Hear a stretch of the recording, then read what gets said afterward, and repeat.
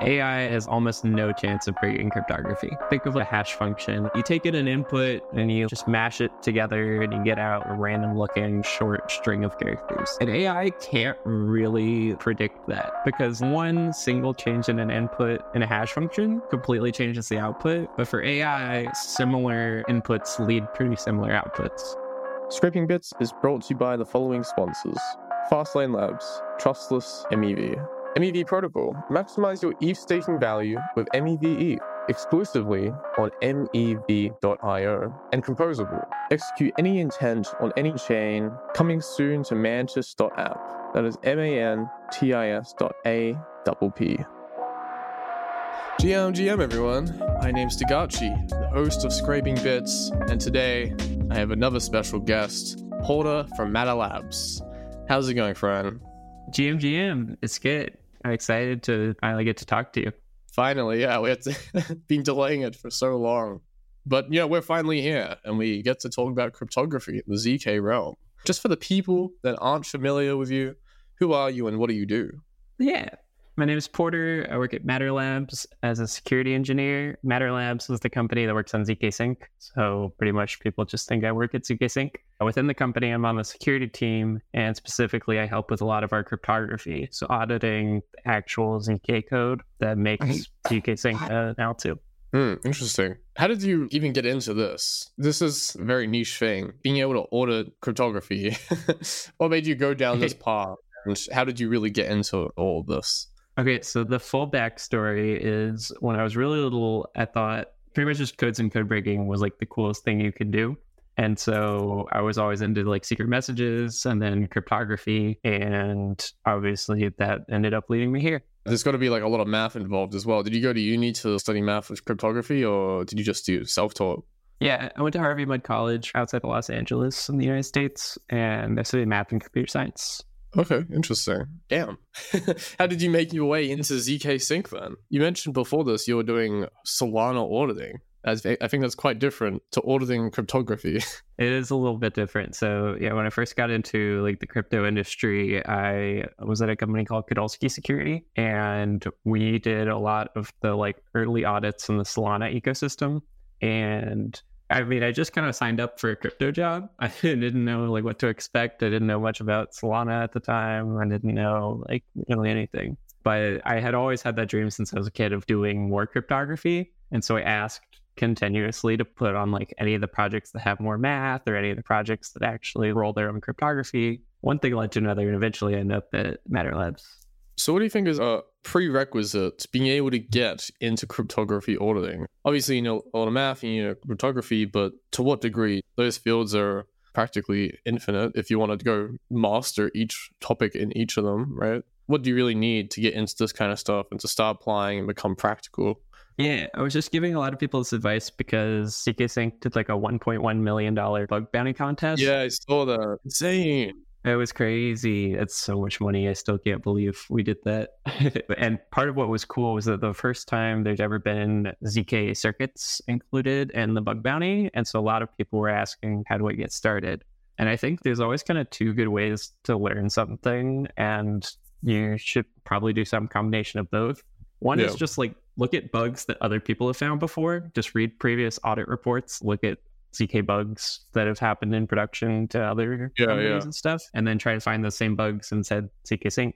And then the other is really understand the protocol and what's supposed to be happening. And if you can do that, then sometimes it's really obvious what's missing. Yeah, 100%. You have to understand the underlying architecture and all its game theory, how it all interacts with different parts of it.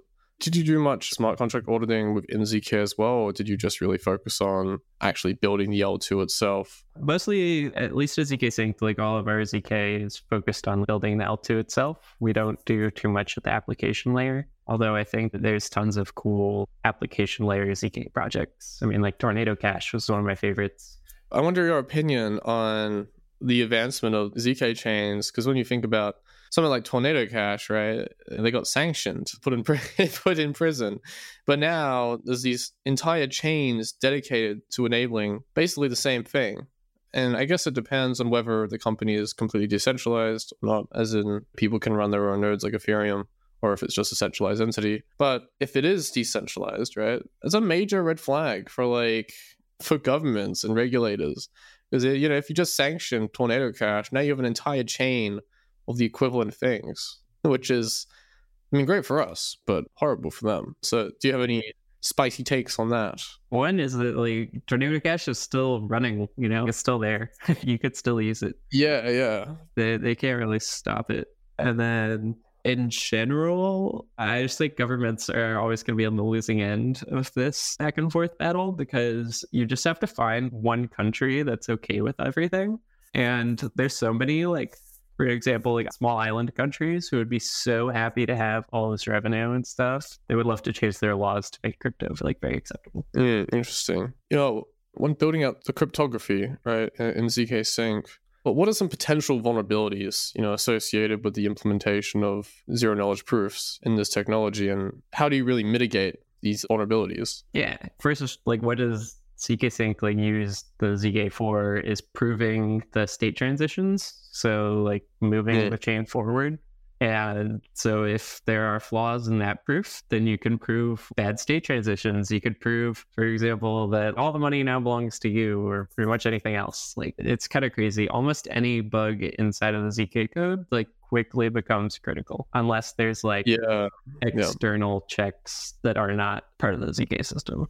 Yeah, and I feel it'll be really hard to find it, no? There's just so much rigor that goes into it. And when it does come up and running, right, then imagine it just going on for months or years, and then eventually you find an exploit and you're like, oh shit, someone can just completely screw up the entire network and give themselves tons of money or screw other people over. How do you even manage to go past from that when you find something? You just have to spin it up again, or what happens? So I have a fun example of that. Well, when zkSync, first of all, we don't use privacy, and so we would at least see something bad happening. And for the moment, we do have a 20-hour execution delay, which means pretty much we have 20 hours to notice something, stop it, go back and fix things. Hopefully, we never have to use that, but it is there as a safety feature for now. But eventually, we're going to remove it, and thing like that happens will just happen. But the story I wanted to share was from Zcash. So Zcash is actually private, and in the first version of their ZK code, have you ever heard of trusted setups? I haven't, no. Okay, so some ZK algorithms require you to basically, there needs to be some secret that no one in the world knows, and so everyone kind of adds a little randomness into the pot, and then hopefully if enough people do that, then the pot's pretty random. Anyways, Zcash found a bug in their trusted setup program. Because everything on Zcash is private anyways, there's no way to know whether this was ever exploited or what happened. Oh. It's a complete mystery whether this was caught or done by malicious people before the actual developers from zkSync, an electric coin company, fixed it. Damn, that's really interesting actually. So why didn't zkSync go private? Why did they not go that route? I do think we want some privacy eventually, but for now, the goal is just scale Ethereum. Ethereum's not private, so default scaling Ethereum doesn't require privacy yet. That makes sense. Yeah, if you go private, just completely 180 is the inherent vision of it, which is complete transparency, right? Yeah, I don't know if that needs to be the vision. I don't know if complete transparency is actually that much of a feature. I think it maybe partly is just a bug. Satoshi even commented on foreign posts. He would have made Bitcoin included ZK privacy if it was more advanced back in the day. Oh, that would be good though. I would totally be down for an Ethereum ZK based model where basically everything is private. That would be an insane arena though. Imagine all the black hat activity on a complete private chain, all the MEV. I don't even know how that would work though. If the transactions are private, right? Then would MEV even exist? That is a question. Sometimes you can guess which transactions are coming, even if you don't know for sure. But anyways, all this Aztec's building this, so we're gonna get to see this in real world soon. Yeah, I'm super keen for Aztec because they have a public and private mempool. It's kind of a mixture of both. But yeah, it's gonna be super interesting, I think. I was talking to Uri from Blockstrat just yesterday. I mentioned this as well with him. If you have this system where you can't see the actual transactions, the details, no call data, you only see the value. And then you have the block builders, and you order them in a way where you always put the highest in there and not bias towards the transaction to create MEV or enable partners that do MEV. I wonder if that would be an interesting scenario. But there, again, it is a game that if there is MEV to be captured, then you could theoretically create some system to kind of guess which transactions would be ordered in different ways. I don't know, maybe based off the time it was submitted, or maybe the value indicates something. Even though it's scarce information, there's not really much feedback to be had. It might be an interesting concept, and I guess you never know until you really try it, to be honest. But it was just something that popped up. MEV is terrifying. I think it'll always exist at least a little bit in some form. I think MEV without private transactions is actually quite, I think, interesting. It's a tough game, but I like the arbitrages. Those are good for the market. But front running and sandwiching probably isn't the best. You don't want to have that in your model of, where we're trying to replace CFI, right? You're getting front ran every single time you do a swap. It's just built in. That's a feature. It's not a bug. What do you think where the industry is moving, and versus where do you think it needs to move? Now, you've kind of got two perspectives. You got like the ZK realm and the traditional L1 and normal L2s, but you kind of hit them all now. So what do you think from a macro point of view the industry really needs to go towards, and where it's moving right now? Yeah, that's a great question. I think first, the cryptographers, I think in general, are doing great work. Zero-knowledge cryptography has gotten so much better and so much faster, and there's still like lots of new ideas being pushed. And I think the cryptographers are doing like really well, like completely like going in the right direction. The rest of the industry, or the industry overall, I don't know where things are going to end up. Everyone's competing on all these different metrics, but then like, these completely like random chains have tons of money and tons of users in other parts of the world and stuff. So I'm very interested to see ZK bridges and maybe even cross-chain interactions of L1s interacting with ZK L2s, and maybe even some kind of conglomerate of all of them intertwining like a web in some ways. I know there's a few people like Composable that's doing a cross-chain kind of aggregator, and I think the bridging system is really needed because it's all spread across multiple chains, the same liquidity pools. It's so weird, but that's just kind of something I've noticed. And then you've got the MEV game, so people are trying to screw people over for a small amount of money, just screws the user over. And then you have like the inherent hacks. If you invest or you become an LP provider, right, you're kind of just getting screwed over because people just perform JIT on you, so you actually exit liquidity. And like in the inherent hacking of contracts, they're all 0 days, probably on, let's say, 1% of the contracts out there, but they're 0 days, so you never know until you go through all of the possible options. That's why you need a fuzzer or some kind of AI fuzzer. Probably an AI fuzzer, because I was building a fuzzer, and the amount of combinations you can create is infinite. You need a lot of compute to do it, and just the amount of options there are. Like when you change one variable, it creates a whole chain reaction of possibilities. So I think AI is actually needed for large scale cybersecurity and blockchain. Even in general, though, speaking of AI, and in the realm of that, do you ever think it would be able to crack cryptography? And what are your thoughts on like quantum computing as well, since that is really in the realm of, if it is able to crack it, then kind of the world collapses in some ways until there is something better than what is crackable? I think AI actually has almost no chance of breaking cryptography. There was even a scare like a month ago when Sam Altman got overthrown from OpenAI. And people were saying internally maybe that like the AI had cracked cryptography, and like that was like what was spooky and it was going to destroy the world. And even just think of a hash function, which is one of the more simpler pieces of cryptography. Like you take in an input and you just mash it together and you get out a random looking short string of characters. And AI can't really predict that very well, because one single change in an input in a hash function completely changes the output. But for AI, similar inputs lead to pretty similar outputs normally. So yeah, there isn't like really any pattern towards it. It's just, or maybe there is and we just don't really know it. But yeah, the smallest input completely changes the entire thing. And computationally, it would be very difficult to crack something with a lot of characters. But you never know. Yeah, like you can't do it by brute force. So the AI would have to notice something unique that no one else has noticed. Yeah, I think it is possible. It's really specialized in finding patterns, right? So maybe those are, I think it is the best hope at it. than humans, at least. If it can just live on for, because we just die after X amount of years, but computers can virtually live on forever, right? If you just hook it up to internet, hook it up to like a solar panel farm and just have infinite compute, right? I don't know, it can just live forever. So maybe, we'll see. That'd be a crazy world to live in if it does crack it though. That'd be like a giant collapse. But man, can you explain the cryptographic principles that kind of underpin zk proofs and how they ensure privacy and security in blockchain applications for the people that aren't really familiar? So it really starts actually from error correcting codes. I'm surprised like more people in zk don't kind of talk about like the history of where this came from, because I think like error correcting codes are very intuitive. It's if you send some data and like what happens if it gets kind of corrupted halfway like across being sent, are you able to like correct the errors yourself on your side, or do you have to ask me to like resend the whole file? And where this is particularly important is like, I don't know, let's say we send like some satellite like way out in space and it's taking a picture and it's gonna like send it, light years back home. We don't want to have to ask that satellite to like resend the photo. Yeah.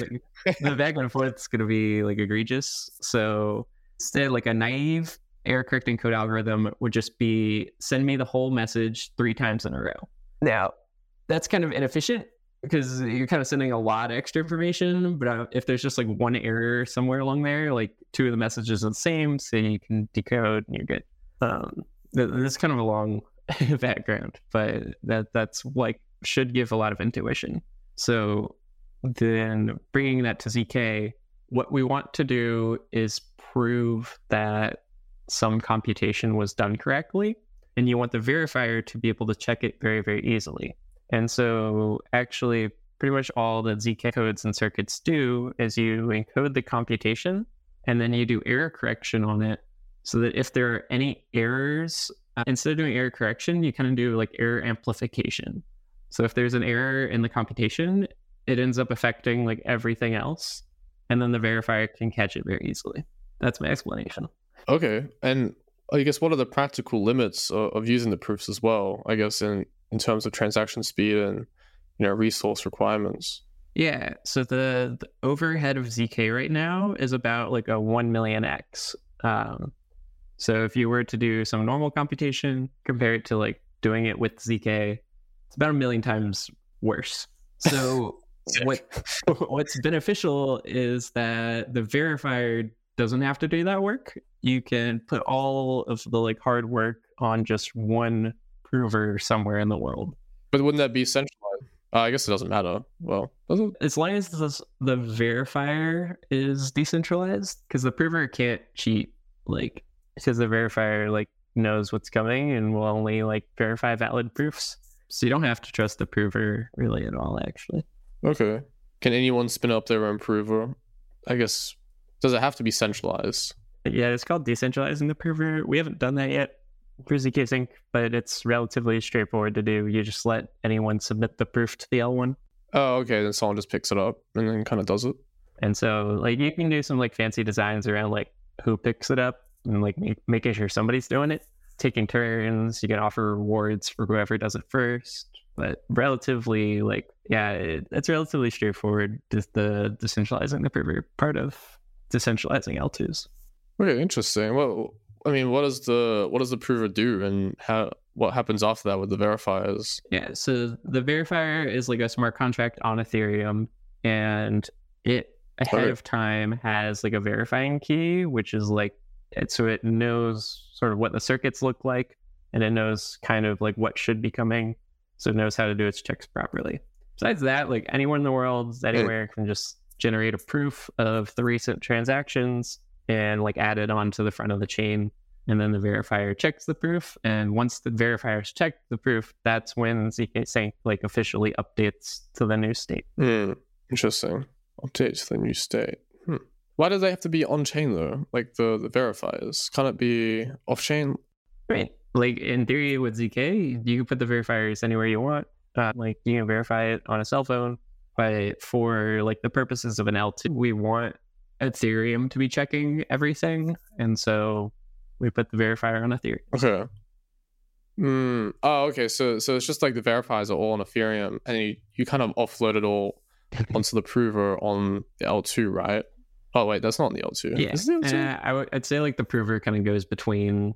It takes the everything from the L2 and sort of proves it to the L1. Okay, but then they still have to send. I guess when you're doing like this L2, you're sending all the transactions to the L2. Wouldn't that cost gas in itself though? Yeah, there's a little bit of L2 gas. But it still comes out more efficient than actually just confirming it all on the L1, right? Yeah, I mean, I'm not actually sure what Ethereum transaction fees have been recently, but zkSyncs are about like 12 cents now, 10 to 12 cents per transaction, which is good. Okay. I mean, yeah, I guess it depends on the time. Like during the bull market, it's ridiculous. Like you pay, I mean, I was paying $50 per transaction. So, it seems all right. It seems like a decent benefit. I see the word like zk snarks and stocks. What are the difference between them? Yeah, never really gone too deep into the zk world, but I hear this all the time. Yes, this is a hot topic because even the cryptographers love to debate this. So Sick. the words stark and stark, obviously like the T and the N are different, but also the leading S is different. So Stark stands for scalable, transparent argument of knowledge, and Stark stands for succinct, non-interactive argument of knowledge. That's just the definitions. In practice, there is a slight difference, like a meaningful difference in the cryptography, where like Starks, I think, allow the verifier or the proof size to be like a little bigger, or the verifier can be like a little slower. But for my opinion, like for most of the general world, everyone should just think of Starks as a specific type of snark. I think Starks are like the general category, and Starks are just like a specific instance. And there is like a minute niche cryptography difference why Starks technically sometimes might not be snarks, but it's silly. So when would you use a snark over a stark, and vice versa? Yeah. So Ethereum is like already has some like elliptic curve precompiles that make it very easy to verify snarks, because a lot of snarks are based on elliptic curves, and then starks are generally based on hash functions. So in practice, like at least right now, starks have kind of been taking over. I mean, zkSync, we just rolled out our new proof system Boojum, where we switched to using a stark, or at least fry proofs. And so in practice, what happens is then we do a whole Stark proof, but then we want to verify it cheaply on Ethereum. So we actually then prove with a snark that the Stark proof was valid.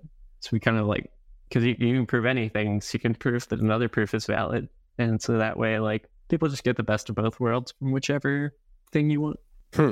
Interesting. And is this like state-of-the-art, I guess, designs as well? Or is it kind of like AI where people are coming up with new stuff all the time and you're kind of implementing it and seeing how well it works? Or oh yeah, people come up with new stuff all the time. I mean, like one like recent development has been almost everyone uses what's called prime fields, which are these like large prime numbers that are odd. But normal computers run on like bits, 64 bits at a time, which is not an odd number. And so there's a recent paper from Olatana that's on how you could do snarks over a binary field, which might allow you to do like a lot of normal computations a lot faster. But it's only been like a month since that paper, so I don't know. I think it just got done in practice once, but we'll see like actually how efficient it ends up being. Because all I see in like the ZK world of, I guess, blockchain, it's all the same stuff. It's like snark, stock, proofs. That's kind of it. I guess not really many people are experimenting, I guess, as much as maybe I'm just not like very naive, not really in the spaces. Yeah, I would say there's actually a ton of experimentation. It's just all at sort of like minute levels, and it all like counts. There is tons of little differences. Interesting.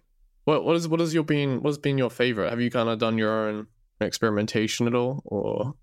I'm biased towards elliptic curves. It's my math background probably, but like, I mean, if you've heard of like Fermat's last theorem and like all his like great number theory things, like the Langlands program, like a lot of big theoretical math problems use elliptic curves and they're very cool. And so I like when elliptic curves show up in cryptography. It's just a completely biased opinion. zkSync has just switched to Starks, which only use hash functions, so we're kind of moving away from the elliptic curves some, but I miss the elliptic curves. Elliptic curve, I remember that was kind of like my first gateway into just like cryptography in general. I think it was pretty interesting, but then it's like always increasing in like the SHA algorithms, like SHA-2, SHA-3, and you start studying that when you get into, I guess, bytecode stuff. You don't really see it too much, but it is quite interesting. I wonder if anyone's really, I don't know, like I feel like when you get into crypto, there's a few like routes you can get into. DK was the only one I really didn't get into. I don't know, you can go on like MEV, you can do really low level, like I guess bytecode, smart contract stuff, which is also what I did. You can go on the infrastructure play, protocol play, or you go into ZK, or just build chains. I think building chains is quite interesting. You can get a ridiculous amount of funding, and if it does work, I think, yeah, if it does work, then man, you've just built like an entire ecosystem, right? But it's so difficult to build these chains and these ecosystems because you have to build the dev tooling as well. I remember doing something on Hedera Hashgraph, I think it was called, back in the day, and they like modified the EVM, but didn't supply the right, block explorer. You couldn't really look at the contracts on chain at all. You couldn't even get the bytecode, I believe. And like you couldn't use Foundry, it wasn't compatible with it. So they had really no testing ground for forking, and so it made it incredibly hard to test. I wonder, is there anything? What's the dev tooling experience like on zkSync, and are you much involved in that at all? Yeah, well, because it ends up relating to the proof system. So zkSync is currently language compatible, which means you can take your Solidity, take your Viper, and compile it. And then we have a different bytecode format from what the EVM uses. Oh, and okay. the reason for that is like mostly historical. It's because when like the founders of zkSync were first trying to build this like 3 or 4 years ago, if you like zk was pretty slow and pretty difficult to do, and so it was tough at the time to directly prove ETH bytecode. It was better to make like a more zk friendly bytecode, and so that's what we have now. But we've realized that you're right, like the whole dev compatibility experience, like block explorers are like so important, and like it's impossible to rebuild how much like dev tooling there's been done for Ethereum. And so we're moving like back towards full Ethereum compatibility now. When someone does a transaction with the use of ZK proofs, how does it affect the finality of the transaction? And what is like the trade-offs of this? Because, when you think about Ethereum, is it really just similar to Ethereum where you just throw it into a mempool and then like it's not getting ordered, right? So it's not like a block builder is choosing which transactions to put in which order and kind of manipulating it in a way and then sending off a bundle, right? So the transaction flow for an L2 is, you throw it into the L2 mempool. There's something called a sequencer, which is like our block builder, and that like creates the blocks. And then after the sequencer, the prover like proves the blocks to the L1. You know what I saw recently? I think it was Arbitrum, or was it Arbitrum? But it was like a sequencer got overloaded quite recently. I don't know if you saw that. That was literally 2 days ago, those inscriptions. Yeah, what happened there? Like, I think that's a big point of failure, right? If it's just a single sequencer that's, I guess, centralized, and if it fails, like, what happened there? Then, I mean, what happens? What are the complications that arise after that? Right.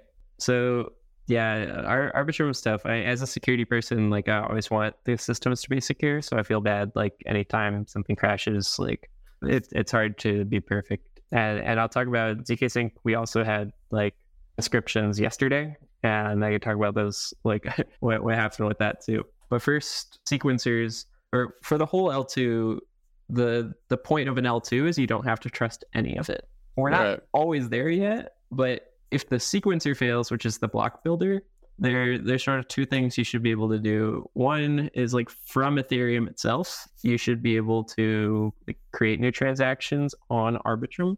And then also from Ethereum itself, you should be able to like leave and withdraw your money back from Arbitrum. As long as you can do those 2 things, you can pretty much just use Arbitrum through the L1. the fees will be more expensive, but like, at least you can get your money out. And so like no matter what happens with Arbitrum, you should be able to like both enter and leave on your own. So even if the sequencer goes down, in theory, long term, it shouldn't be too much of a problem. And what happened with zkSync?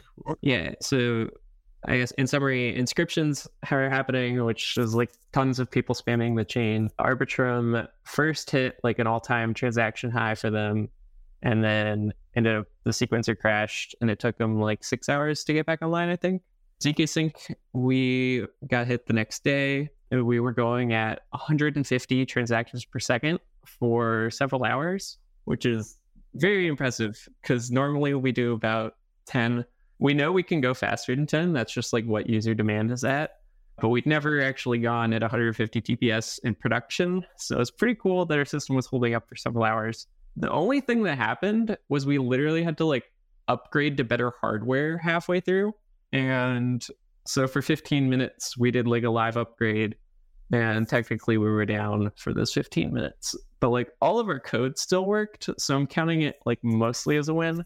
But technically we did go down too because inscriptions are too powerful. There are too many people. Yeah, there's two questions that arise. It's, I guess when it goes down, what happens? Is there any like detriment, any, I guess, exploits that could be done to deal with like, I guess, the L in itself? But if the sequencer is like, I guess, the intermediary, then it would just like stop working completely, right? Or is that not correct? Yeah, I mean, Arbitrum sequencer like couldn't create new blocks, and for the 15 minutes, like zkSync, like users couldn't submit transactions. But because Arbitrum has fraud proofs and zkSync has zk proofs, there's no way for anything bad to happen. Users just like can't really use the chain for a little bit, or theoretically you could use the chain through the L1 itself, but it's kind of annoying. Yeah, 100%.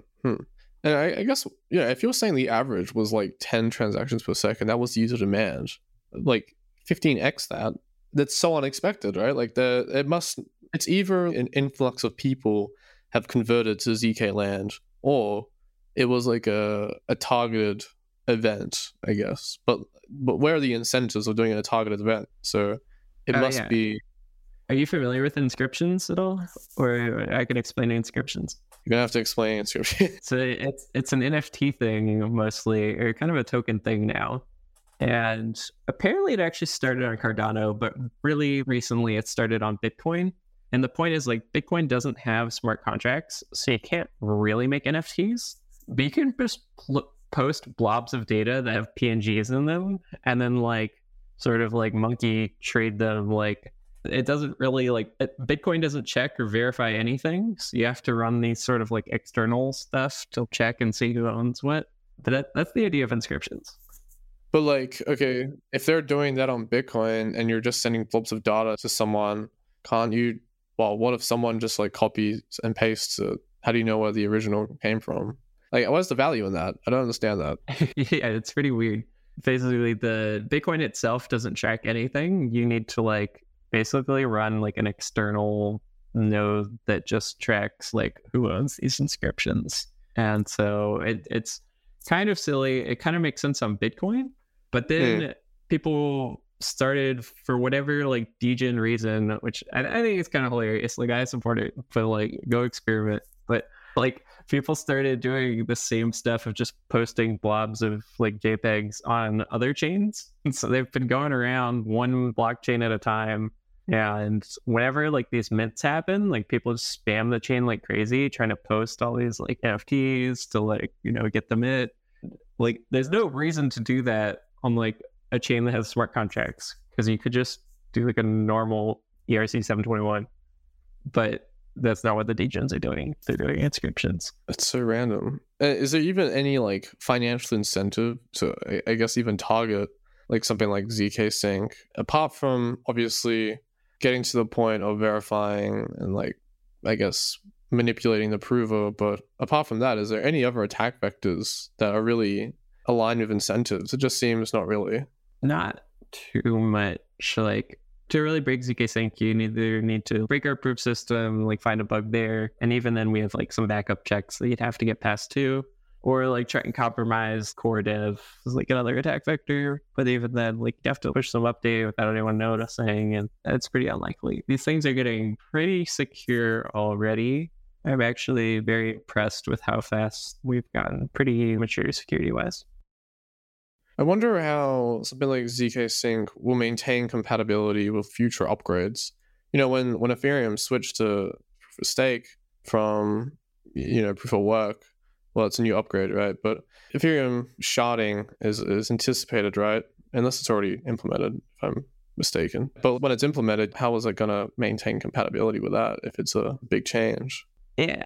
So, I mean, like that's one of the challenges is like, everyone talks about like immutability, but if like Ethereum itself keeps changing and then there's an L2, like we want to stay compatible with that. So we're going to have to keep changing. Where does it end? So I'm not exactly sure what it looks like super long term. I think in terms of security and decentralization, I think almost everything about L2s is solved in theory. We need to do a lot of stuff in practice still. The last thing to like solve in theory is that long-term keeping up with Ethereum. How do you do upgrades? How do you do governance and stuff? It's going to be tough. I wonder, when we talk about the sequencer, actually, I was just thinking, if that's a centralized entity, couldn't there be decentralized versions of it as well? Kind of like the equivalent of block builders on Ethereum. Yeah, within like all the L2 protocols, this has been the hot topic for the last several months, decentralize the sequencer. And it's kind of interesting because like the reason to decentralize the sequencer is the same reason you want like decentralized block builders on L1. It's for the censorship resistance, but also like, we want these L2s to be able to go like much, much faster than L1. And at some point, if you're just rebuilding everything that L1 has, you're going to end up at L1 speeds. And so it's kind of a little tricky to like decentralize a sequencer while keeping like speeds very high in practice, but I don't think any teams figured it out yet. What if it was already decentralized by nature, but you ran your own sequencer as a default? Well, then it'll be the exact same thing, but with the ability to have decentralization. You mean like any user could run their own sequencer? Yeah, exactly. Like, I guess it would be the same as block building, where I guess a perfect example is like flashbots, right? They created flashbots and then they run their own builder and relayer. And it's not centralized because you can basically spin up your own, and people can send to other ones as well. So there is like a centralized aspect. It's kind of, there's also the option to not choose that entity. So maybe that's an option, because then you have your own sequencer, which could, doing the 150 transactions per second. But then there's also the option for someone else just to have the decentralization aspect. Because imagine if the company got like hit by a government and regulations came and they had to shut down. Well, now the sequence is gone, and then the whole thing's completely gone. But I guess it depends on how much, if the entire like stack is decentralized, it's capable of being decentralized. But it's just food for thought, I think. And it would actually be super interesting to see what like a block builder would be like with a sequence, because now there's just a new kind of MEV game, which I'm always interested in about the game theory behind that. It's just block building for L2s. I wonder if that's a thing though. It's something like I don't think I've ever been asked, and I don't think anyone ever asks. Maybe it's like a forbidden question for L2s. But if you wanted to know, zkSync just does like first come, first serve like transaction ordering, because we don't want to be like accused of like meving our own users. But some people say like, because for the moment, like each of these L2s is pretty much the only entity running their own sequencer. And so like each of these companies is doing all the block building themselves. And so like we can front run all of our users and make tons of money.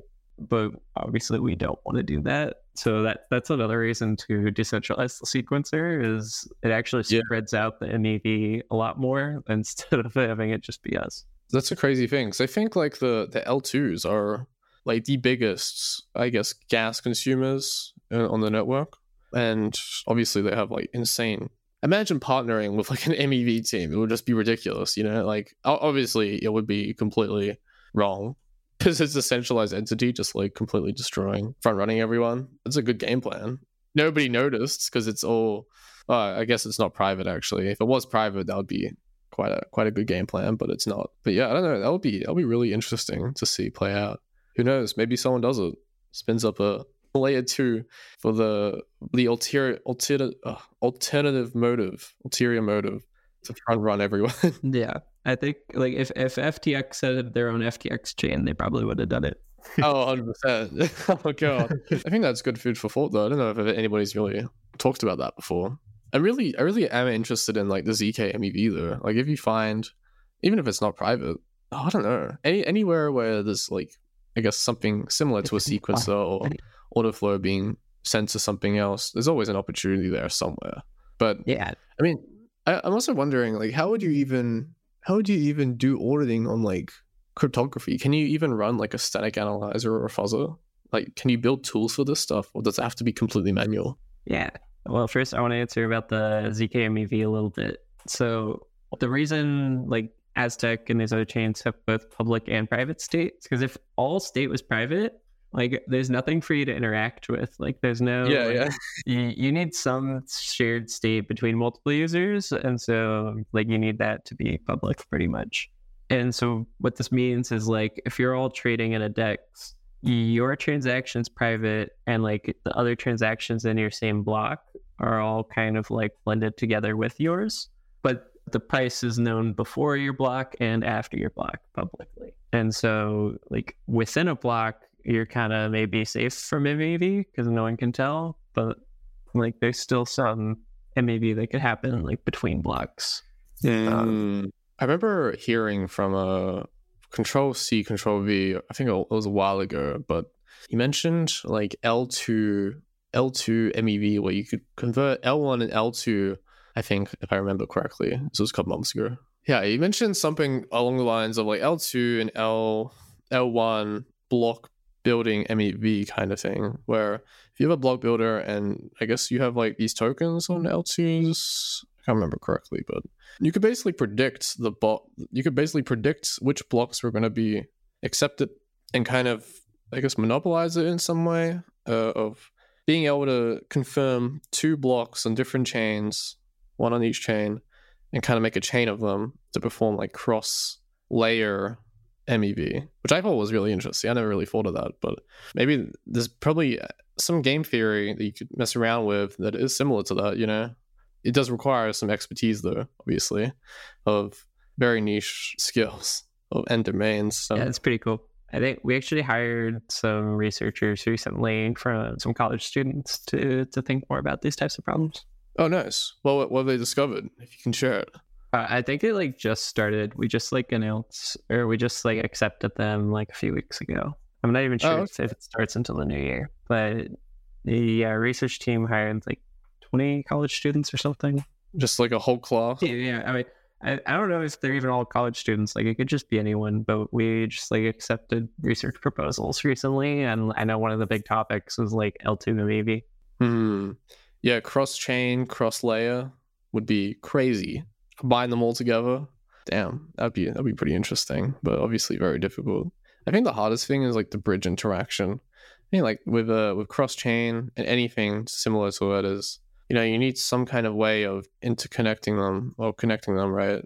And if you're just going for a bridge like multi-chain, well, first of all, centralized entity, I think they got done for something a while ago, but you know, but then it's like also really slow, you know. And if you're doing something on like chain A and then chain B, or you know, layer 1 and L2, you have this like time delay of whatever it is, and I guess if it's running on that other chain or whatever, then it might just be like gone if there's like a race condition. So then you're left off worse. Like risk management is just out the window. I don't know, just some kind of stuff I've thought about in ways, but I think a lot of people talk about cross-chain MEV, but I don't know who's actually doing it because it seems really, really difficult. Who knows if it's even feasible? Yeah, I'm not sure. Bridging like always one of the big problems. Going back to that question about the auditing cryptography, can you even make tools? I assume the best tool would be formal verification for it. Yeah, the dream is to formally verify all your cryptography, but the zk landscape changes so quickly, and you have to change your code every time Ethereum updates, that it's actually like not that worthwhile to like Like you want to formally audit something that's just not going to change. Like it's just going to stay the same for a long time. Right. And with all the updates, it's kind of tricky to do that. You Pretty just much need to be all, gold but tier math. yeah, I mean that does help. But you are able to make like custom security tooling specifically for zk. I know Veradice is one company who's done very well in like trying to formally verify some zk things, also doing some fuzzing, and in general just like static analysis of like zk code to look for like different types of zk bugs. Interesting. I guess it would be different if you're running circuits and you have to kind of audit those. Yeah, I don't know. Interesting. And you're saying it's different bytecode as well. Like, how's it going to be different bytecode if it's all hexadecimals? Are you just not using hexadecimal? Yeah, I mean, it still ends up being hexadecimal, but like different opcodes from Ethereum. Yep. Okay, that makes sense. I thought it was like an entirely new machine language. What kind of math do you really need to know to get into cryptography? As you mentioned, the people in that audit, I think it was like the C4 contest or whatever it was. That was a big thing. I remember everyone was switching over to zk, trying to learn how to do it. But I think it's good to upskill into zk, and if you're just stuck in like security, it's always good to upskill into something else instead of being static. So yeah, I guess how would someone, upskill into zk if they're not in it and we're doing something else? Yeah, so I was very encouraging of people who tried to do this. Like they started like 1 week before the C4 contest, and we're like, all right, I know nothing about zk. Like let's go. I want to be able to like find like $1 million bugs next week. And part of how I broke it down was to like just pick sort of one of the layers. So like the deepest layer of the zk is the math, and like at the very bottom there's like a field on like an elliptic curve. But then building on that elliptic curve, there might be like a hash function. And then like building on the hash function is like the actual kind of like zk protocol. And then like building on like how the proving works, there's like the circuit which describes the code that you're even trying to prove in the first place. And so like each of these layers can kind of like abstracts away the one below it. So you can find bugs in the circuits relatively easily without knowing too much math, because the circuits are just supposed to be describing like, EC recover or SHA-256, like fairly standard stuff. And you don't have to worry about the math layers below if that's not your strong suit. But it's never not a bad idea to learn math. You can't learn math and be like, oh, damn, I just learned math. What have I done? No, if you really want to learn the math, I mean, first of all, like just message me on Twitter. I'll give you like all the resources you want. But at a high level, you need like a little bit of number theory, and then like a little bit of like familiarity with finite fields. And Finite field.